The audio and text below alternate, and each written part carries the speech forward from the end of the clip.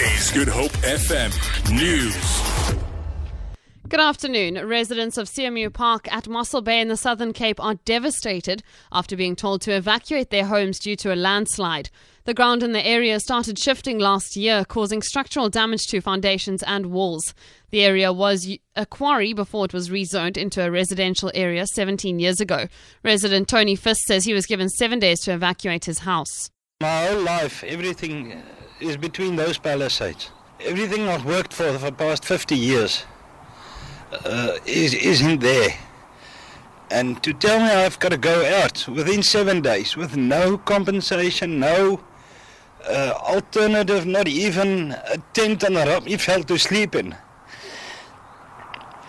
Sorry, I'm emotional. Acting Municipal Manager Harry Hill says they have applied for disaster relief funding. However, should the funds be made available, there won't be any compensation for the residents. If that area is declared a disaster area, then we could possibly access disaster funds, national disaster funds, but that would be, to remedy the situation there and not to compensate people, for their loss of property, unfortunately. The case involving former Hawk head Anwar Dramat, suspended Gauteng Hawks boss Major General Shadrack Sabir and Hawks captain Leslie Maluleke has been postponed to the 9th of December. The three made a brief appearance in Pretoria Magistrates Court today. The defence has been granted time to file papers to the High Court to force Police Minister Nathi Nhleko to grant financial assistance to Sabir and Maluleke. The three are facing charges of organised crime, kidnapping, violations of the Immigration Act and obstruction of justice over their alleged involvement in the illegal rendition of Zimbabwean immigrants in 2010. Humzile Mahlangeni reports. The matter has been referred to the High Court for trial and was set to kick off next month.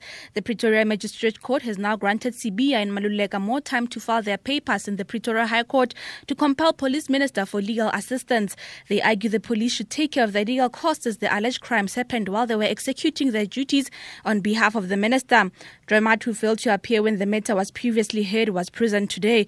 A warrant of arrest was issued at the end of August when Dramat didn't attend the court proceedings. He allegedly wanted to avoid further expense by travelling to Gauteng from Cape Town for a short postponement. Pumzile Mlangeni, SABC News, Pretoria. The state diamond trader Alex Kaur has made a loss of more than 35.5 million rand in the 2015-2016 financial year. This is stated in their annual financial report tabled in Parliament. In the previous financial year, the mining company had a loss of 82 million rand. Alex Kaur's revenue dropped by 7% from 211 million to just more than 197 million rand. The carats produced by the company also dropped by 39% from more than 74,000 to just over 45,000. The informal sector of the economy has grown by 10.5% over the past 18 months, while growth in the formal sector has taken a knock. This is according to the marketing expert and UCT professor John Simpson. He says the growth of the informal sector has been boosted by those who save through stokvels and burial societies. Simpson has presented the UCT Unilever Aspirations Report for 2016 in Cape Town. For Good Hope FM News and Traffic, I'm Vicky McCullum.